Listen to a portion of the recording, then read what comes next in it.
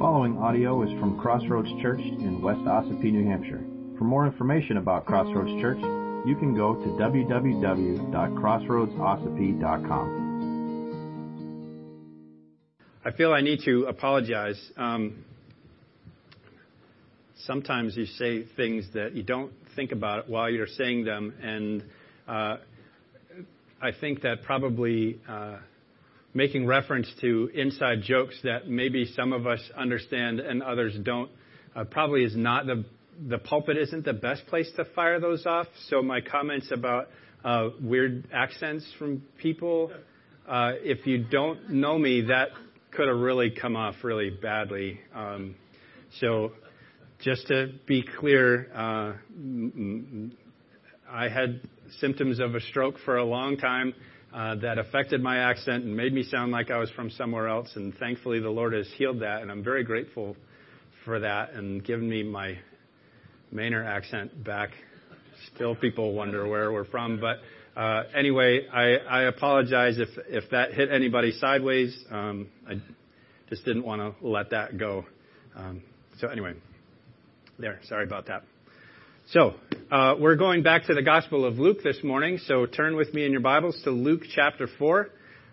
We're going to examine verses 38 through 44, and that's on page 860 in the Pew Bibles, if that's helpful to you. Let's pray together. Father God, again, we ask for your blessing, not just to give us stuff, but to give us more of you. Lord, we long to follow Jesus, and we're so grateful that you've given us your word and your spirit to show us how. So we pray, Lord, that would be the result of our study this morning, that we would know you more and follow you more closely. We give you this time for your glory and our good. In Jesus' name, amen. So when we last saw Jesus, he was preaching in the synagogue at Capernaum.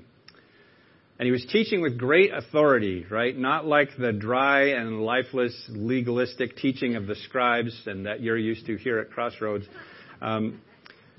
By his word, demons were cast out. His teaching was unlike anything anybody had experienced up until this time. And after this amazing service at Capernaum, they did what everybody does after such a stirring, life-changing, reality-altering church service. They went home for lunch. So let's read our text. Luke chapter 4, beginning at verse 38. And he arose and left the synagogue and entered Simon's house. Now Simon's mother-in-law was ill with a high fever, and they appealed to him on her behalf. And he stood over her and rebuked the fever, and it left her. And immediately she rose and began to serve them. Now when the sun was setting, all those who had any who were sick with various diseases brought them to him. And he laid his hands on every one of them and healed them. And demons also came out of many, crying, "You are the Son of God." But he rebuked them and would not allow them to speak, because they knew that he was the Christ. And when it was day, he departed and went to a desolate place. And the people sought him and came to him and would have kept him from leaving them. But he said to them, "I must preach the good news of the kingdom of God to the other towns as well, for I was sent for this purpose." And he was preaching in the synagogues of Judea. May the Lord add his blessing to his word this morning. So, in my weak flannel graph thinking, I always read this account, and I only saw on display the power and authority of Jesus. Now, that's not a bad thing necessarily, but that's not the only thing. Jesus has power over a high fever. Jesus has power over various diseases. Jesus has power over demons, right? This is all true.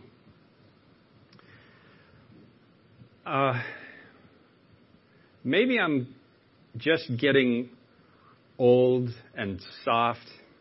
Thanks for agreeing, Ben. But as I read this account now, I see something much more powerful on display than just power. More powerful than just authority. I see grace on display in Jesus. Now, I admit, I often am guilty of restricting the grace of God to solely Christ's work on the cross. After all, the word says, "For by grace you have been saved through faith. It is the gift of God, not by works, lest anyone should boast." Right? Grace is all salvation-oriented, which is true. It is 100% true that salvation is by grace alone, through faith alone, in Christ alone, for God's glory alone. We often search for all kinds of more meaning to life. That's it. Everything else is subordinate to that. But it's not the limit of God's grace. Praise His glorious name.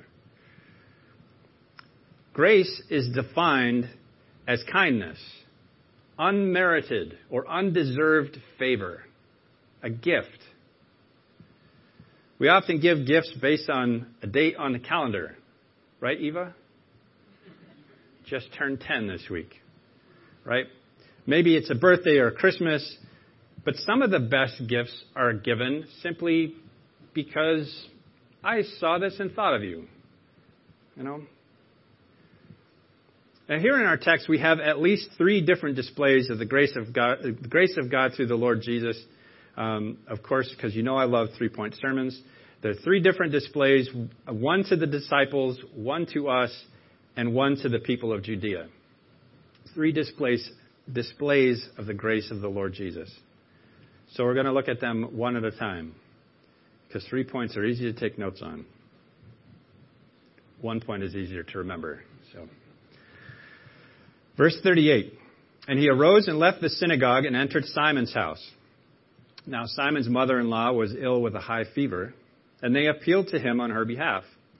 And he stood over her and rebuked the fever, and it left her, and immediately she rose and began to serve them." So after church that day, they headed over to Simon's house for lunch. And incidentally, I've been to this house in Capernaum. Really cool. The remains of the house. It's just kind of stones on the ground in a circle. It's in Capernaum. It's not really a big place. And now it has a church built over it that you can look through a glass floor and see the remains of the building, right? Am I describing that accurately? Some of you have been there. At least that's what's in my memory. Anyway, so this is Simon's house, right? And this is the Simon who would later be renamed by Jesus Peter. He was the brother of Andrew, who most likely also lived in that same house. And much to the chagrin of our Catholic friends who think that Peter is the one who came up with, that he's the great champion of celibacy for ministers of the gospel, Simon Peter was also married, as evidence of by having a mother-in-law. That's usually how it works. That's how you get a mother-in-law, is by being married. Praise God for His grace.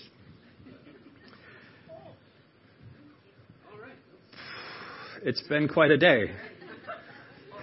Yeah, it's going to be a short day, I think, for some of us. No, I'm going to find my own lunch today. So, all right, so Luke, remember, the author of this gospel is a doctor. He's a physician. And so he doesn't just say, Pete's mother-in-law has a fever. He said, she has a high fever, a great fever, terrible fever is the Greek word that he uses. This was not a take 2 Tylenol and get over it kind of thing. Suck it up, buttercup. We need lunch. This was a life-threatening illness for Peter's mother-in-law.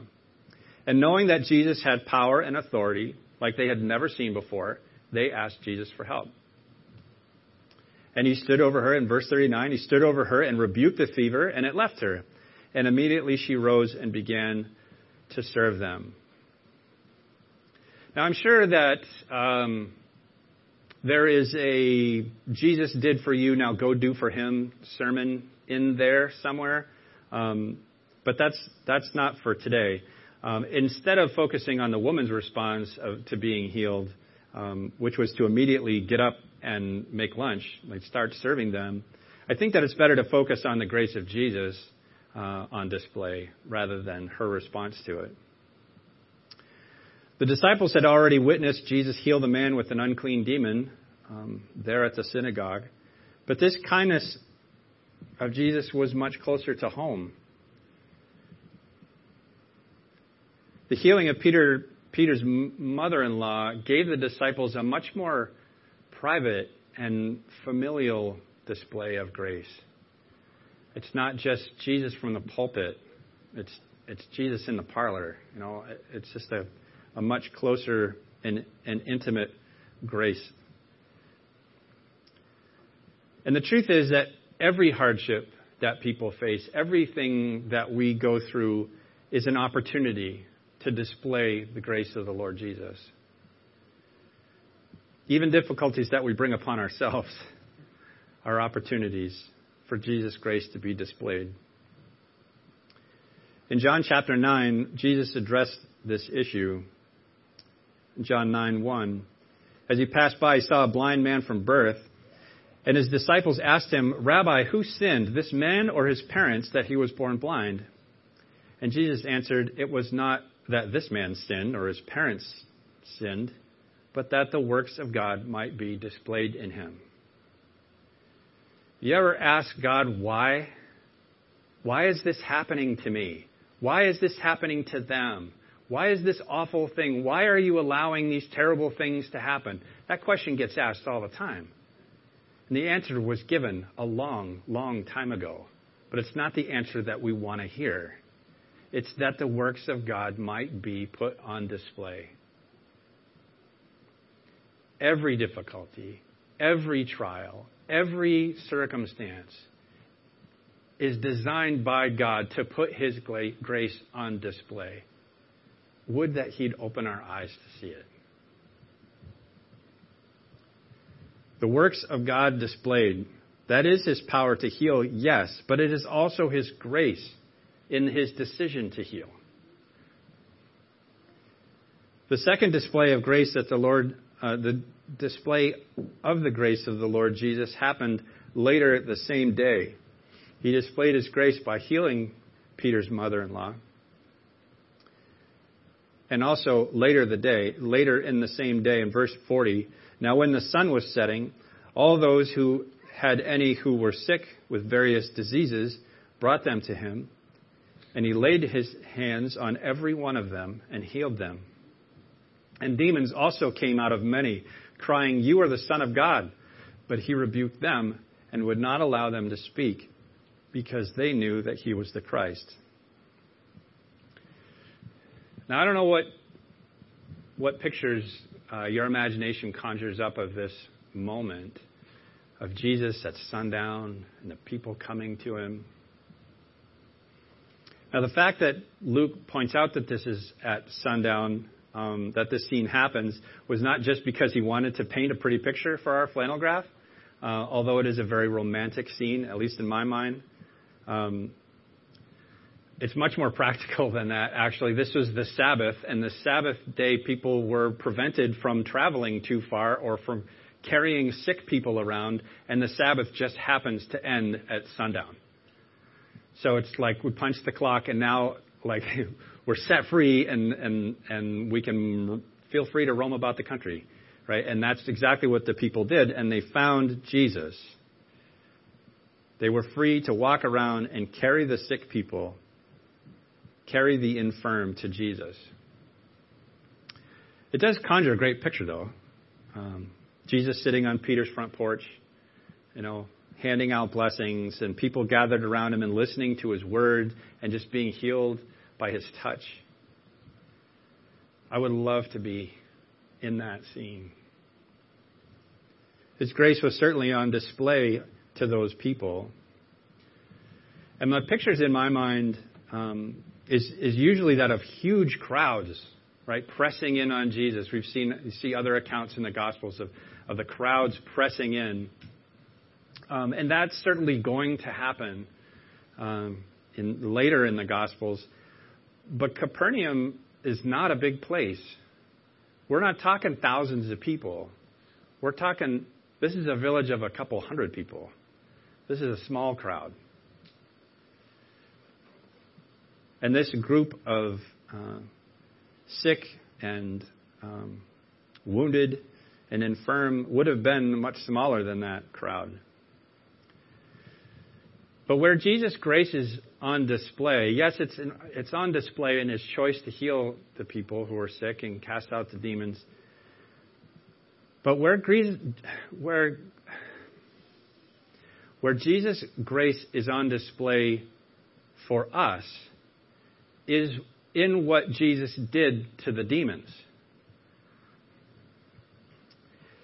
The demon, if you remember, the demon in the synagogue declared that Jesus is the Holy One of God. I know who you are, the Holy One of God. Have you come to destroy us? Right? The demon knew that Jesus is Messiah.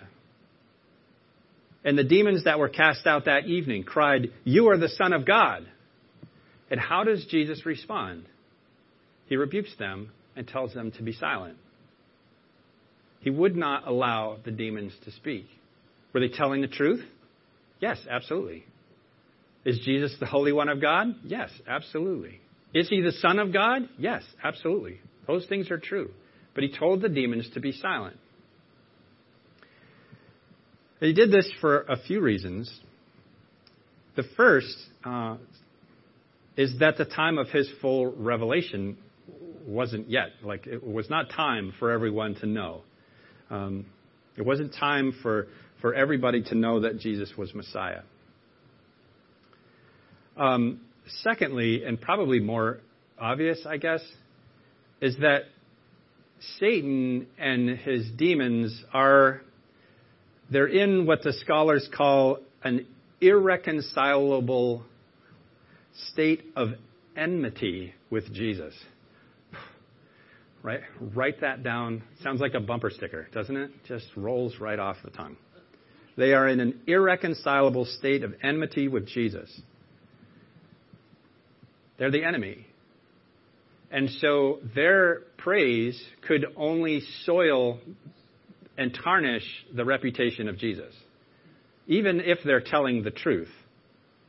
Right? Their praise could only injure his character and reputation. So he refused to allow them to act as his heralds and witnesses of his divinity. Now, where his grace is on display to us in this is that Jesus forbids these powerful, supernatural creatures to speak on his behalf. And instead, he asks this of us, frail, fallen, fallible sinners.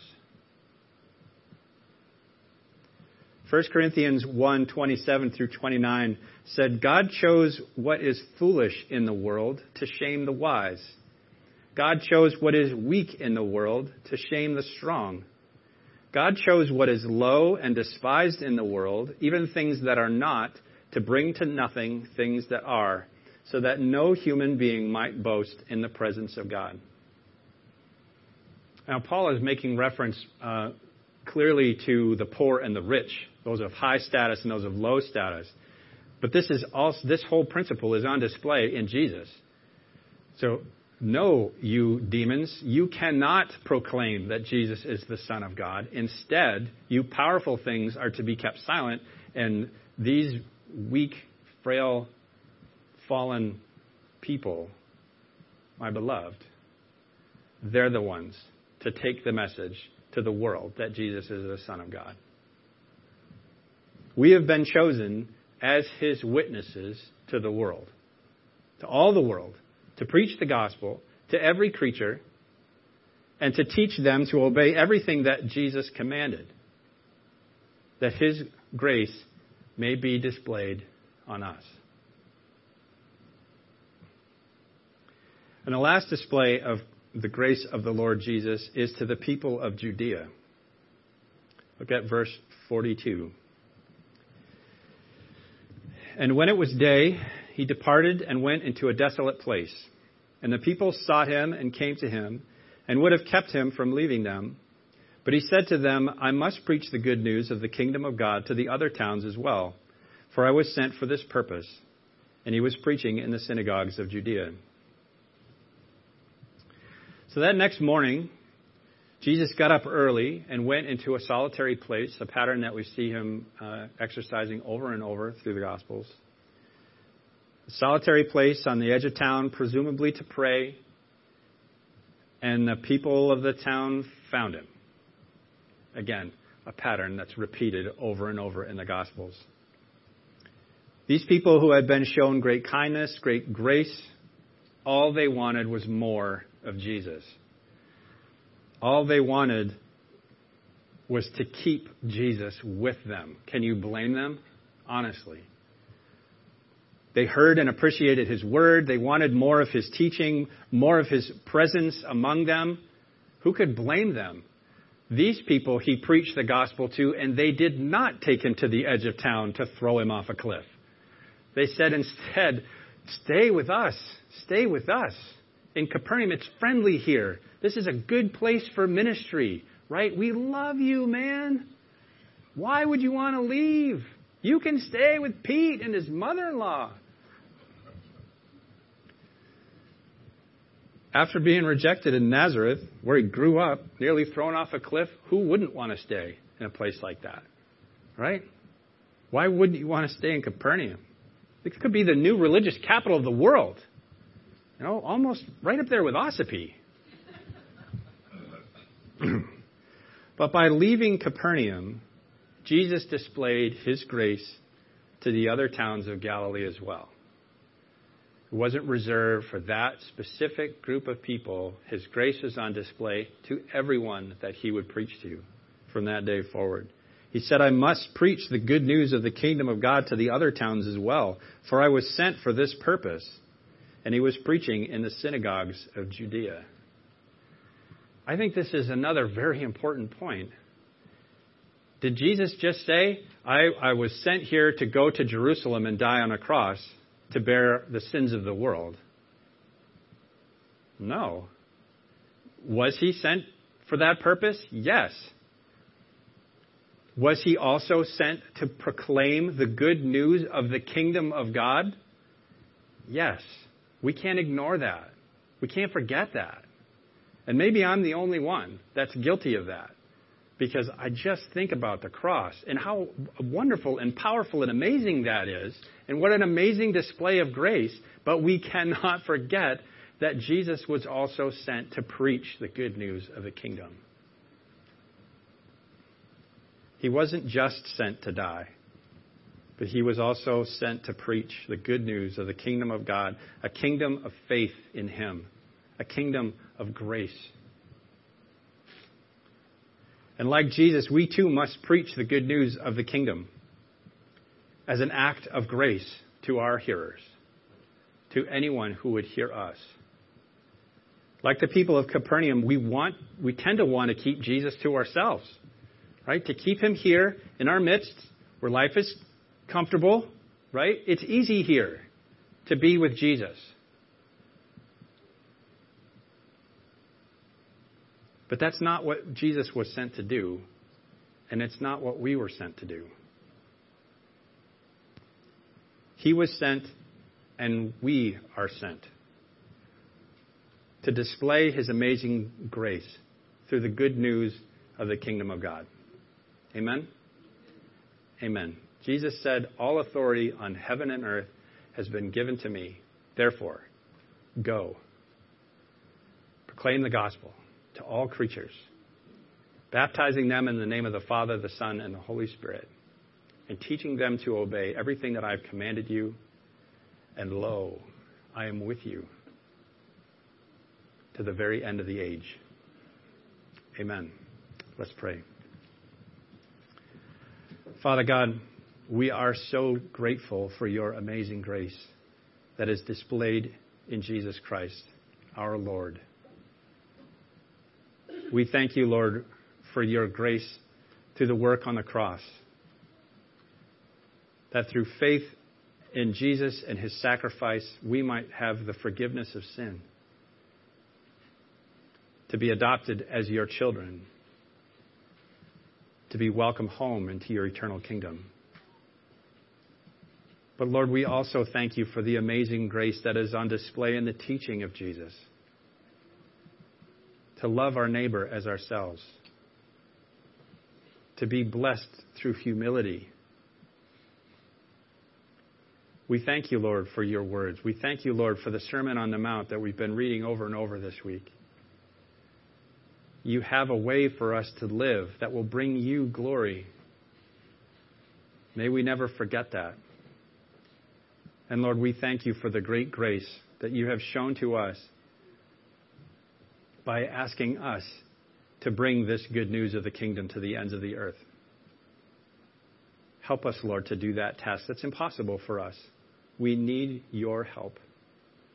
So we pray that you would go before us to prepare the ground, and that we would be bold enough to step out in faith, just to mention your name in everyday conversation, to draw people's eyes to you, that they might know you, know your salvation, your forgiveness, to experience your great grace as we have.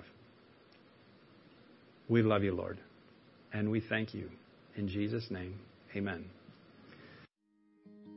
If you would like to participate in the mission of CrossRoads Church through financial support, checks can be mailed to CrossRoads Church, Post Office Box 576, West Ossipee, New Hampshire, 03890.